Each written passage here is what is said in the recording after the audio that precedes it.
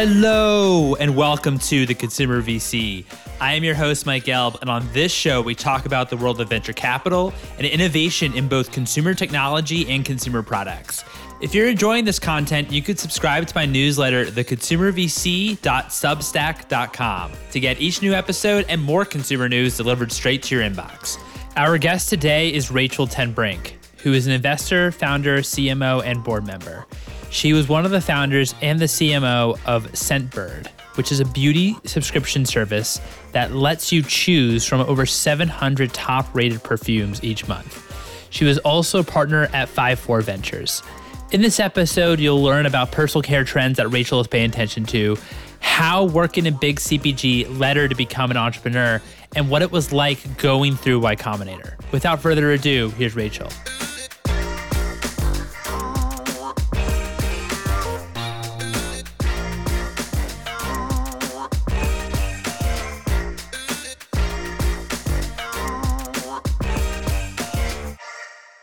Rachel, thank you so much for joining me today. How are you? I am great. Thrilled to be here. Thanks so much for being here. This is going to be a lot of fun. I want to start at the very beginning. What was your initial attraction to pursuing a career in consumer packaged goods? You know, it's funny because I will start from a story of just growing up. I grew up in Costa Rica. My parents are Cuban, and I am literally the daughter of fishermen. My dad was in the seafood business. And when I was growing up, he had a canned tuna brand. And I remember on Sundays hanging out in the supermarket and looking at people picking up my dad's tuna brand. And for me, that fascination with the consumer and what drove customers was always there from the very beginning. And so that was really, I love the idea of working on tangible products. I love the idea of getting into people's heads and understanding what made them pick one brand or the other. That's awesome. What were some of your learnings from your, since your dad had a seafood brand? Because I know in school, for example, we learn about brand in maybe an academic format, but it's always better to hear more about, real world experience, especially when you grew up, and when you had your family actually own a brand. What were some of the learnings that you maybe when you were younger about maybe how valuable a brand could be? Well, I think that when you grow up around brands, and particularly a supermarket brand, you have to understand the challenge of differentiation and just how overwhelmed customers are. The moment of truth is, for obviously at the time at retail, it's like you're standing in this shelf and there's, 7 brands of tuna that all look the same. I think when you're looking at D2C brands, everybody's using the same channels and everybody starts to kind of look in the same colors. And so this point about just crystal clarity around differentiation and what made the brand valuable in a customer's eyes, I think that's really, really important. And people forget that. I started my career at Gillette, and I was also at L'Oreal, Estee Lauder, and Bacardi, and Elizabeth Arden. And I think from all of them, it's about understanding your customer and telling a story that is authentic and memorable and relevant.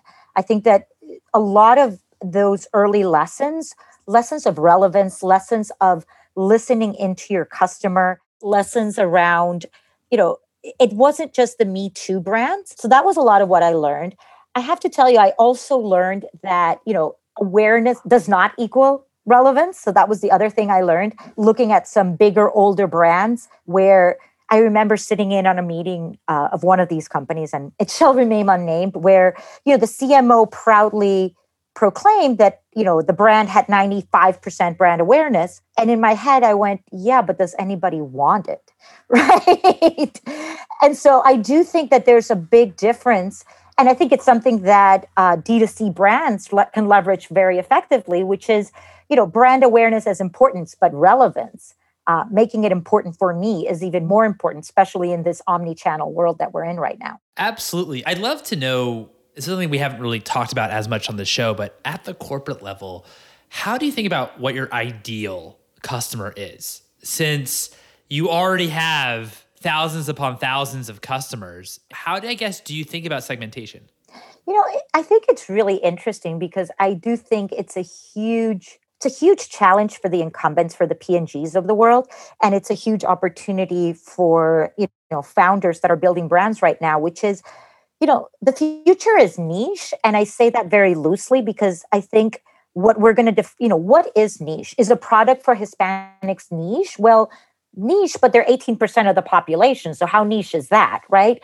So the point is, I think the customer today has a heightened expectation of being understood. They want products that are for them.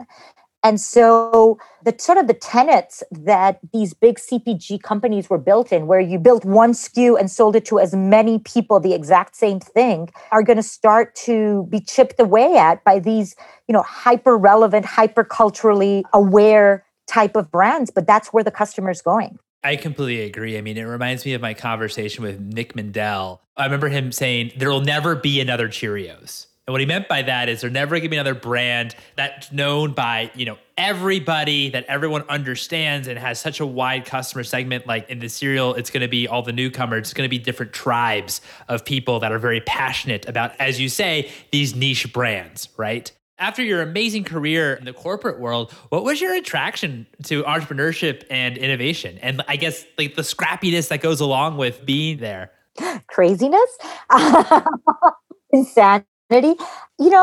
I'm definitely an outlier, although I'm excited to see more people sort of taking the jump. I think for me, it was the speed at which you could innovate in a startup was really, really exciting. I could be hyper customer focused. And I felt like, when we were looking at the fragrance category, the general thought was from a manufacturer perspective, the bigger the bottle, the higher the price point, the better, right? But nobody kind of took a step back and said, millennials are different. They want to try different things. They want variety. They don't want big bottles sitting around. They don't want clutter in their rooms. We used to call it the perfume graveyard, right? And so it was a radical shift in the mentality of, how you approached a product, which wasn't driven by sort of manufacturing margins, but was driven by customer demand. And so to me, that was really, really exciting from a business opportunity standpoint. I think on a personal level, I've always been sort of attracted to the challenge, the legacy, the speed at which startups can evolve and can scale is really fun. I mean, I do call it insanity because I remember, the first couple of months that I was at Scentbird with my 3 other co-founders, I remember just being like, the pace of life in corporate is so much dictated by meetings, and it's so much dictated by schedules and calendars. And here we were just, 4 people hustling to build this company. And it was all about driving results and getting to the next KPI. And so it was a little disconcerting almost, but also incredibly motivating for me. Tell us a little bit about like the founding journey or founding story of Scentbird. So the founding story of Scentbird is that I met my co-founder, Maria. We met for a coffee in Union Square. And the funny story is that we were introduced by a mutual friend, and I'd never met this person before. I'm waiting for her at the coffee shop, and she's 10 minutes late. Finally, she calls. She's outside in a taxi, and she had forgotten her wallet. So the cab driver wasn't letting her get off. So that was the founding story of Scentbird. There were 4 of us. And I think that's one of the superpowers. On the one hand, it's hard to have a big team because it's a lot of founders.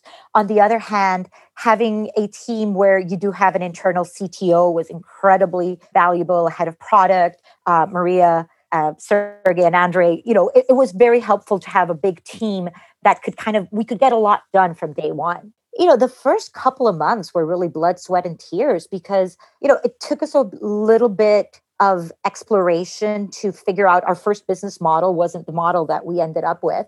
So it took us a little bit of time to figure that out. And then it was off to the races. So, my role as the CMO was, figuring out how do we get from, 0 customers. I remember the first month we had 400 customers and then 1,200. And then, how do you scale it all the way up to where it is today? What were your kind of tactics in order to scale? So, I get asked that question a lot. And the first thing I will caveat it by is to say that there is no foolproof playbook There is no one solution for all. And I think what's important is the thought process more than the tactics themselves, because frankly, we started in 2014, 2015, and the world continues to evolve very, very fast. So for us, we were right at the cusp of the YouTube revolution. And it was when influencers really started to blow up. And initially it was YouTube, then Instagram, and obviously now TikTok and others. But I think the key thing was to take advantage of market inefficiencies. At the time when we started Scentbird, there are literally thousands, if not hundreds of thousands of emails where it's literally me going, hey, babe, loves your YouTube channel. Can I send you a free perfume? Write about it if you like it. XOXO Rachel. And, and at the time we got free posts from people like Sean XO or, other large influencers that there's no chance you'd get a free post today. But it was because we were early and we identified the opportunity. And so, I think that's the biggest learning is to, when you're a startup, part of your competitive advantage is that you can try things fast, and you should. Keep your eye on the ball, keep your pulse on where the customer is, what they're exploring, and make sure you're testing it fast. Was it difficult to convince customers to actually buy or have perfume in a subscription format? It's interesting because I think it just required a lot of education. And again, this is something that I talk to a lot of founders about, which is, you're so close to your product. It seems so obvious to me, right? It's a perfume subscription. But for consumers, perfume subscriptions didn't really exist before we came on board. There was one that was very niche, but it really didn't exist. Number two, there was a lot of education around it's not our perfume. You get to sample Gucci and Prada and other people's perfume. There was a lot of education of, okay, but for $15, am I getting just a little vial like the one you get in the department store? That doesn't seem worthwhile. So we had a lot of education around, the number of sprays that you could get out of the bottle, how long it lasted. And, all that learning all the education, all the pieces that we learned from the customer, we were able then to leverage them. So not only, create content, when we were doing influencers, create content that answered those questions, but we also, sort of amplified that. For example, on paid social, one of our most successful videos was a video that was literally demonstrating how many spritzes. So people could get a sense of, oh, okay, this is actually a good deal. For $15, you get a pretty large size. It's going to last me enough that this is worth my while. And then, with subscription, I think that there's a process of learning. You have to respect your customer. I mean, some subscription businesses are very tricky in how they put the limits to let people unsubscribe. And I think that ends up backfiring. That ends up giving you a really terrible reputation. That ends up being a lot of negative reviews. That's not to say you don't want to go through your funnel and be smart and thoughtful and give people, for example, one of the things that we did to improve retention was, give people a lot of optionality. So for example, if they didn't want a perfume every month and they wanted to unsubscribe, how about one every 3 months? Or how about, some people just, they just lost their jobs. They just didn't have the money right then. So how about if you pause it for a couple of months? So, as you build your subscription businesses, making it really customer friendly so they're happy to stay around. That's really important. I was talking with Brian, who's the CEO of Hawthorne, and the first product that they started in was actually fragrance. And he said the reason why he started in fragrance is because he said fragrance is so hard to sell online. You can't try out the product, right? There's a lot of friction there. I mean, it is the smell, right? So it's really hard for a new brand. And his thought was, if we could figure out fragrance, then we can figure out other opportunities in body care and personal care. What were some of the ways that you were able to do it? Since you started off, I believe, as a digitally native brand, what were some of the ways that you were able to actually reduce friction? I think that we were lucky in that we were sort of first to market. So we were offering something different. It was a unique packaging. It was a unique price point. We also leveraged the credibility of the brands that we were sampling, right? So it helped a lot that we were, Nest Perfumes, people had heard about it, or Vince Camuto, people had heard about these brands. They'd seen them at Macy's, they'd seen them at Sephora. So that helped a lot. I don't think there is, for us, what we were doing that was a little bit easier was not just leveraging a new brand, but leveraging a new consumption pattern. And so that was a little bit easier. I do think launching brands online, and I'm friends with several of the D2C brands that have launched fragrances. You have to be really smart. Our whole thought process when we started Scentbird was sort of to remove the barriers to entry to the category, right? So, it's interesting because when we started to pitch Scentbird, a lot of VCs were like, well, my wife just uses Hermes and that's all she uses. And we thought, well, yeah, but for your wife, probably spending $250 on a bottle of perfume is not a big deal. But if you're talking about a younger millennial, like it is a big purchase and they want to make sure they love it and they want to make sure that they're going to use it. And so creating an experience, a passage where they could get to that was really important. That all makes sense. I mean, especially in that what's different too is that leveraging the brand's credibility. And so you're really thinking about almost a new purchase behavior in the actual subscription model, as opposed to, Hawthorne, my example, which was actually building a new brand per se. So that makes a lot of sense. I know you went through Y Combinator. There's a certain mystique around Y Combinator. What was that experience like? Incredible, crazy. And it's not to say they're necessarily good or bad, but they've definitely changed a lot. So we were batch of summer 2015. By the time we went through Y Combinator, we already had a couple of employees. We had operations in New York. So my 3 other co-founders moved to California and I was flying back and forth, which was a little crazy. Look, I think that there's a couple of things. One is just access to this incredible network of advisors.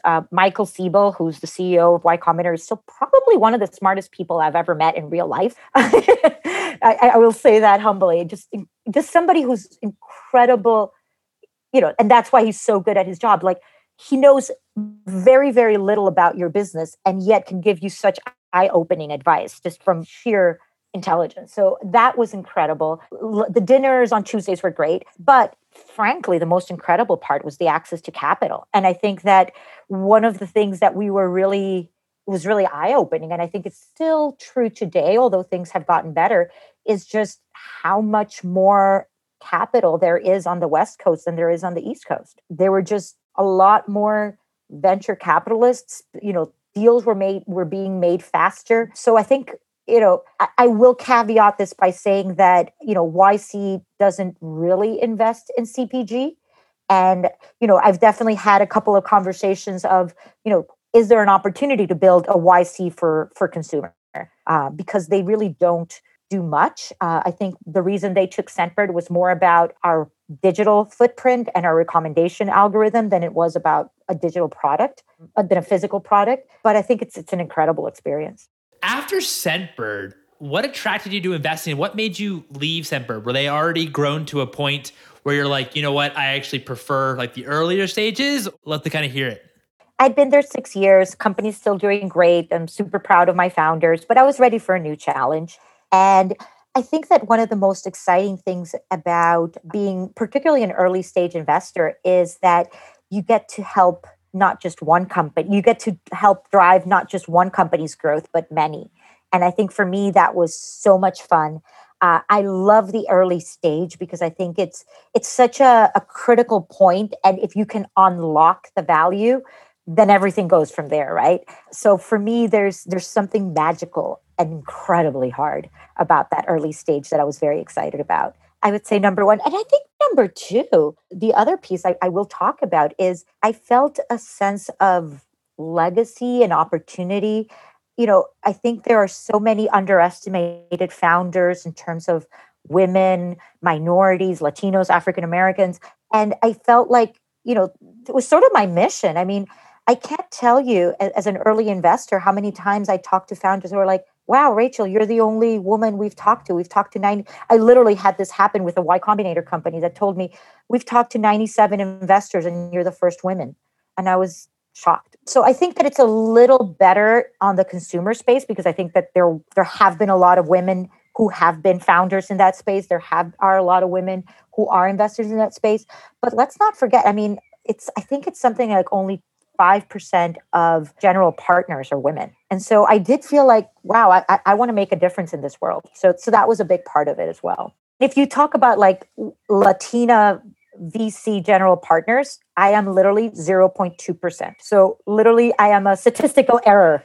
So there's a few of us. I'm super proud, but I think there's so much room and there's so much opportunity and so much value we can unlock. I mean, it's really about the value that the sort of undervalued assets that you can bring to the table for your investors. I mean, my point is 85% of consumer purchasing decisions are made by minorities or women. So, yeah, we kind of know a thing or two about consumer, right? Like, let's just call it what it is. We know a thing or two about consumer. I do think there are fantastic undervalued founders out there and great companies to be built. So how do you think then, when you became an investor, and I know you're still an investor, how do you think then, when you think about opportunities, do you look at maybe markets or demographics that you think that are underserved, that, hey, I want to invest in founders that are building for these maybe communities that are underserved? Is that how you kind of think about where the opportunities lie? I mean, I think that sort of three key criteria, that three sort of buckets that I think about. And I think first and foremost, it starts with team. And I approach that from the perspective of somebody who's been in their shoes. And so I think, a diverse team with complementary skill sets, it has been proven that diverse teams are 30% better outcomes than all white male teams. So I do look for diversity, although I don't only invest in diversity. I do think there's huge value there. I think the other part of it is you have to have the drive, right? It has to be the type of a founding team that's going to like bash through walls, but is also humble and creative and product obsessed and customer centric. So, that really sort of tests and learns fast. So I think there's a whole bucket around team that if you don't have, it's not going anywhere. And that there are some very specific metrics that you can lean against. I think the second piece is around just the market, right? And it's interesting because I think that the point of underserved markets and to the point that I was saying about Latinos is there are some really huge underserved markets, right? I think about figs going public was just announced. I mean, people would have said, oh, uniforms for nurses, that's a niche market. Not so much, right? And so it's about sort of that creativity, that meeting the consumer needs, that it can be a very large addressable market. Because obviously you want, venture backable type of business. You need that sort of 10x exit potential. But I still believe there's huge opportunities out there. And then I think the third piece is really around traction. I mean, particularly for consumer goods, I have to be honest, I have a really, really hard time sort of pre before there is anything, because I do believe a lot of consumer success stories are about execution. It's about, are they disciplined? Are they capital efficient? Have they figured out, even if they're tiny numbers, have they figured out acquisition channels? Have they thought about their distribution strategy? How are they thinking about building community and repeat purchases? So I do think that even if it's very early, there needs to be, I do always tell founders, like, go out there and validate, challenge yourself as best you can, even if it's small, to prove out that the world needs this. What if a founder came to you and said, might be more in the ideation stage, there might not be a product yet, but maybe had did tons of market research on what their ideal customer wanted. Maybe it's a personal care product. Would that be still too early for you if a founder has done a bit of market research? Personally, yes. I will caveat this. Obviously, there are exceptions. And I think, second-time founders that are able to scale up faster, it's a little bit easier to back. I will say also that I think the market is quite frothy. And one of the things that I guess I'll roll my eyes out. But, when you say significant research, I've been pitched ideas where they're like, yes, we've done extensive research. We've talked to 20 customers. And I'm like, really? Really? 20 customers is extensive research? Like, I'm sorry, but I think you have to be a little bit tougher on yourself. I think there's a lot of people that are racing to just get capital. I think you have to be a little bit tougher on yourself as a founder and make sure that you really do know what your customer wants before you go out and raise money. Yeah, and I think it is tougher in consumer because let's say you've done research and maybe even if it's more than 20, maybe it's like 1,000 people or, I think it's really hard because it's like, okay, what's maybe like the question of how much are you willing to purchase for this product or how big of a pain point it is. And I think it's easier for someone say, oh, I'm going to spend a lot of money on this. But then in actuality, they might buckle and say, hey, you know what, actually not so much. Yeah, I was a consultant for a focus group company. And I mean, there's a lot of way to lead your customer, right? A lot of it depends on how you ask the question. And I think the biggest question that's hard to ask is, will you pay for this? Because, on paper, sure. If you tell me like, will you pay for this? Yeah. Am I going to actually open my wallet and take out a dollar bill and give it to you? That's a different. So, I'm very careful when people are like, yes, people said they're going to pay $200 for this new brand that nobody's ever heard of. Did they actually give you $200? Because that's a very different stage. And so I think, having had some experience in market research, having had just being a little bit harder on yourself, I think is important. What I think also is tough in early stage consumer is brand is such a huge part of a consumer company, right? And when you're small, when you're first starting out, it's really hard to build that brand equity. Brand is, of course, probably the most expensive asset you're ever going to have to build. How do you, when you're analyzing companies, think about brand and maybe the potential of the brand, even though, of course, since it's early, the brand isn't quite there yet? I take it with a grain of salt.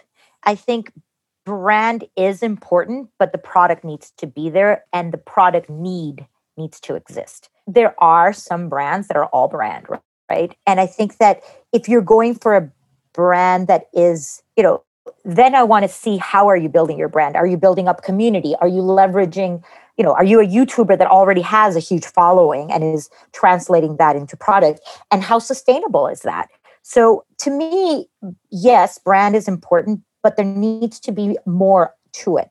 There needs to be a product, a need gap that you're filling that is going to sustain the brand forward. Not, it can't all be fluff, and you can spend a lot of money on brand, but do people want the product, or are you just shoving it down their throats? So there needs to be some type of product differentiation for you to be interested. And then how do you think about distribution? I've had on investors who've said, obviously we want to look at organic. We want to understand what your breakdown is, organic versus paid.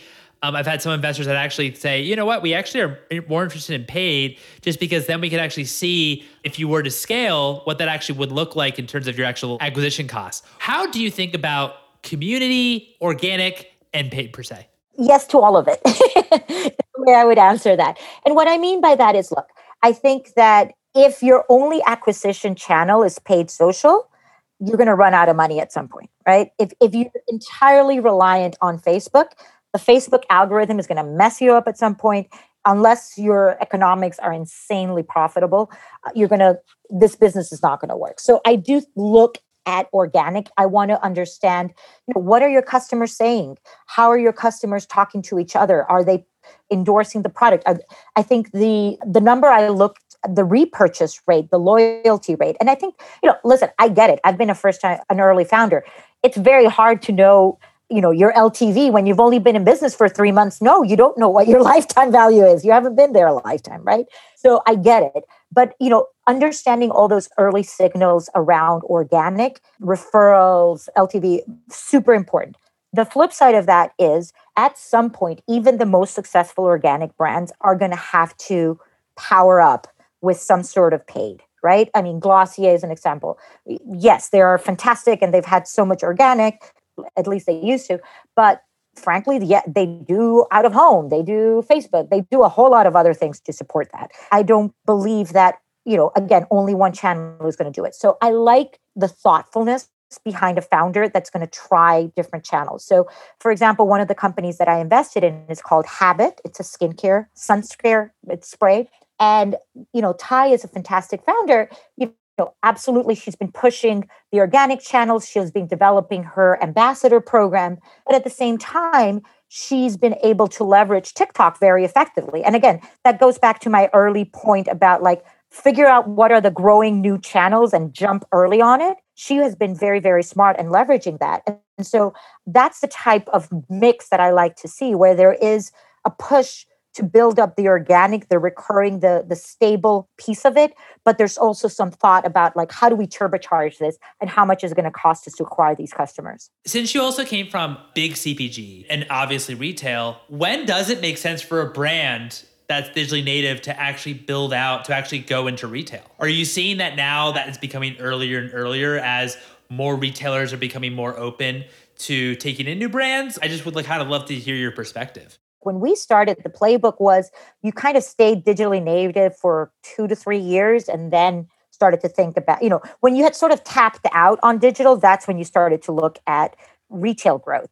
And I think what's happened since is you're looking at a lot of brands that very quickly go omni-channel, and they're thinking, I think the part that we were missing when we were only thinking about digital, and it's like, is the interaction between retail, brick and mortar retail and digital, and how they can amplify each other. And so what I'm seeing now is brands, after a few months or maybe a year going out to retail. Now, I think that you have to be thoughtful as a founder because you are resource constrained. You don't want to run out of inventory. You want to make sure, you only get so many shots with these retailers and you don't want to fumble. And so I do think that it's important that when, as a D2C founder, you decide, okay, this is the right time for me to go into Target, that you're set up for it operationally. It's a lot more complex than D2C in terms of your warehousing and your inventory buildup. It's a lot more demanding on your cash flow. D2C, you get paid every time there's a sale. The terms with retailers are very different. You might have a net 30 or a net 90. And so I think that you need to be in a place, even if it's early, you need to be in a place as a business that can sustain retail. And the other part of it is I love to see founders that are really thoughtful about, don't say yes to everybody. Like, be thoughtful. Like, where do you want to go first? How do you leverage those do you sign an exclusive with Target? Maybe that's right. Maybe that's wrong for your business. But, what are the right places for you to be at?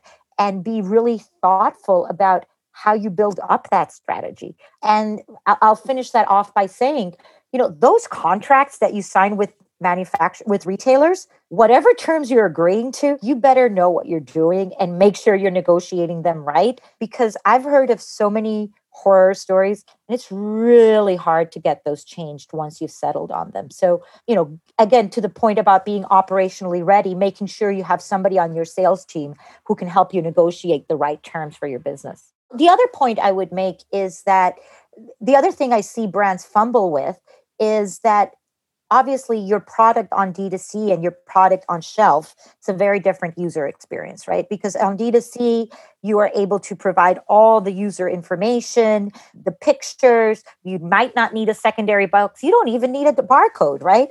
And so that's the other piece that I see, I think is really important for consumer brands when they start to think about retail is your packaging retail ready? Does it tell the story so that somebody who's never heard of your brand understands what the heck you are? Is it shelf stable? Is it going to crunch?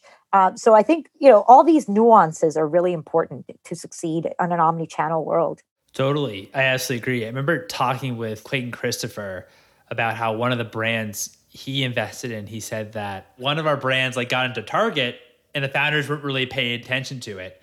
And, being like, oh, we're in Target, it's great. The sales are going to kind of come easy. And then they didn't really take it seriously. And so now it's a bit of a mess. At the same time, I think whenever you expand your distribution channel, it's not just simply, shipping product. There's a lot more that goes on in terms of, as you say, where you are in the shelf and thinking about the packaging, thinking about all the little details to make sure how you're presented correctly to your customer.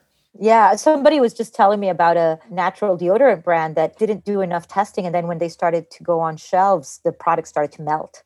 Not good. And again, that's why I say, I think it's very tempting right now because retailers are eager to try D2C brands. They want to sort of leverage the cachet and the young audience that these brands are going to drive to their stores. But you have to make sure you're going to be able to deliver and because you don't get many shots. There aren't that many great retailers, but at the same time, there's not. And so you want to make sure that you're putting your best foot forward when you're doing it.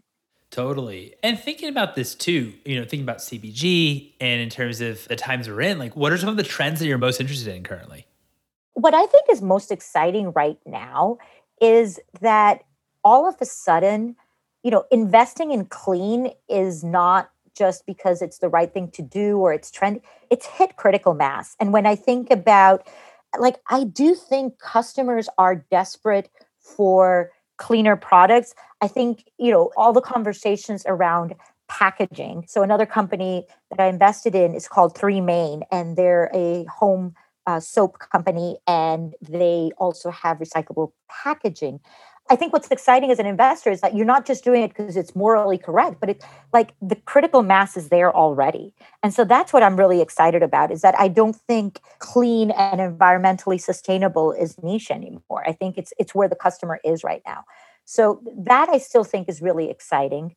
I think that, health and wellness, my gosh, this year has, if there's ever a year where we realize our mortality and realize our vulnerability and realize the importance of health and wellness. So I think that it will continue well beyond COVID. And I think that the third piece that's, sort of attached to consumer is just all the tools that power e-commerce. I'm really bullish on that because I think that there are so many great brands that have recently launched, and a lot of them are starting to get scale, but they're still very resource strapped. And they're all looking to when you think about like all the places that they can optimize their funnel. So if you think about acquisition, you think about payments, you think about logistics, you think about retention, you think about remarketing, returns. I think Shopify calls it like arming the rebels. I think there's so much, great businesses to be built to support the consumer brands. Yeah, I think those are all really, really, really good points. I mean, certainly it seems like if you were to start a brand today, you almost have to be sustainable. You almost have to be clean. Why wouldn't you, right? Like, why wouldn't you? Why would you go out of your way to include ingredients that are on the, Sephora non-clean list? Why would you not look for packaging that is recyclable? Right. So I think it's an interesting time. And at the same time, it kind of goes back to your original point that you look at brands that actually have some defensibility or differentiation when it comes to product. And that right there is differentiation. So that makes sense. I also agree with you that in terms of, if you look at like the tech stack for a brand today, there's certainly plenty of opportunity when it comes to looking at the infrastructure when it comes to e-commerce. Yeah. I mean, people like to call it headless commerce, although I think it's broader than that. So that's why I kind of call it infrastructure, because I think that that's part of it. And I think the Shopify ecosystem and all the complementary products that are coming into the Shopify ecosystem is a big piece. But I think it's even bigger than that. Do you also look at like other countries, for example, like what's happening in China and looking at, the amount of amazing innovation that's happened over there in e-commerce and retail? I mean, now they don't even call it like online, offline. It's just commerce almost, because it's just kind of just so all around us. Do you kind of look over there and think, what could actually maybe translate over here to the West? Absolutely. It's fascinating because the other day I tweeted something about commerce. And the point was, we're looking at more advanced markets like China versus laggards like the US. And I thought, wow, I'm really writing that. But yes, I do think that there is huge opportunity and there's a lot to learn from looking at markets like China. At the same time, I think, things happen in their due course. So I think, for example, live streaming is a perfect example of that and how advanced it is in China, how many millions they're selling. It's still very nascent in the US. That's not to say they won't get there. But I think, as investors, as people in the ecosystem, the customer isn't quite there yet. They will get there, but you have to sort of let it seep. To my point about the playbook, I don't think it's going to be like exactly the same things that work in China are going to come and work in the US, play by play. I think there will be a nuance in terms of, the distribution channels in the US, how e-commerce works in the States, how payments work in the States, how smartphones work in the States. It's a different market. And so you do have to, look at what's the potential, but also think, well, how does it get adopted here? What is one thing that you would change about venture capital? I think that venture capital has a misconception with consumer products that tends to think that, it's not venture investable.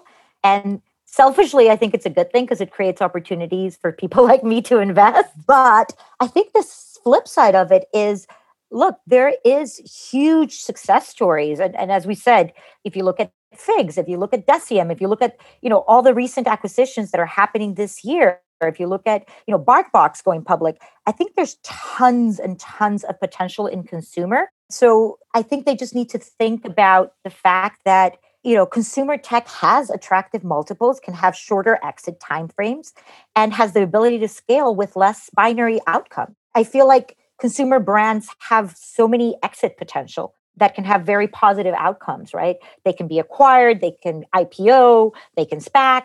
they can continue to grow, they can be rolled up. I think there's just a ton of potential in consumer.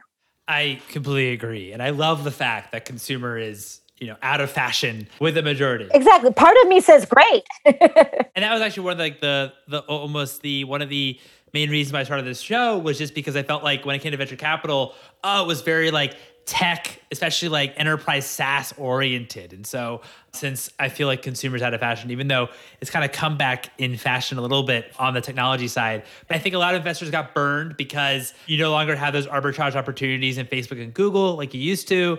There's not many consumer companies that reach, $1 billion valuations. However, there's certainly a heck of a lot that might reach the 500 million. And so you could build a great compelling portfolio of having quite a few hits that aren't as much outlier that you need in technology, if that makes sense. Yeah. And I think that, again, this is one of the reasons I like early stage investing is, when you're investing at 10 or $12 million valuation, you can be very, very happy with the type of exits that you described versus if you're doing later stage and you're investing at a company that's already at 500 million, like, yes, companies do get to a $10 billion exit, but you have to figure out how to get to a $10 billion exit. That's not right. And so to me, that goes to the point about why consumer investing can be so exciting is because you can get in at really, attractive valuations and support companies that can have great exits for everybody. So what's one book that inspired you personally and one book that inspired you professionally?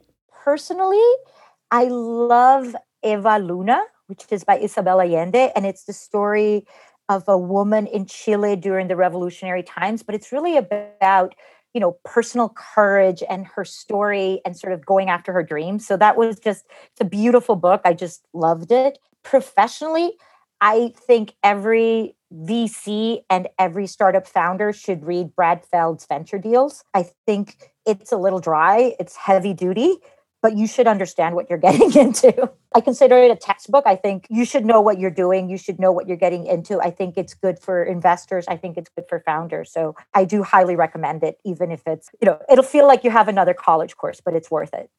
Brad Feld's book is great, really great. We've had also other people that mentioned that book. It's such a great introduction to really understanding venture capital and especially understanding the nitty gritty when it comes to term sheets, which is incredibly important. What's the name of the first book? I haven't heard of it. Eva, E-V-A, like Eva. Eva Luna. Yeah, it's a novel, but it's something that I read when I was a teenager and I read again. And I just think it's one of these epic stories set in Latin America during the communist era in Chile. And it's just a fantastic book. So I just love stories about powerful women that sort of proceed with their lives in spite of all the challenges. I'm really excited to add that to the book list. This is going to be great. What's the best piece of advice that you've received?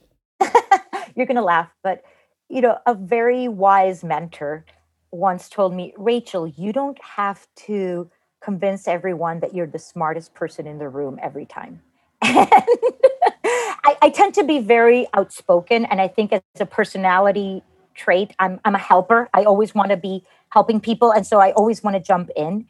And, the point that she was making is, sometimes just being a little bit more quiet and reserved and picking the right moment to speak can have a lot of power. So I've learned that over the years. I love that. Is it hard being an investor and maybe sit on a board and actually, not be as hands-on since you have that personality? Yes and no. I think that, again, there's a beauty in what I'm doing in that I get to see multiple people going through this process. And I get to share not only what I learned personally, but what I'm seeing in terms of pattern recognition. But a lot of what you learn is like everybody has their journey. Everybody has their process and you have to respect that. So I think it took me a little bit of time to sort of adjust. But at the same time, I'm so thankful to be part of other people's journey that I really enjoy that and respect that. Awesome. My final question for you is, what's one piece of advice that you have for founders?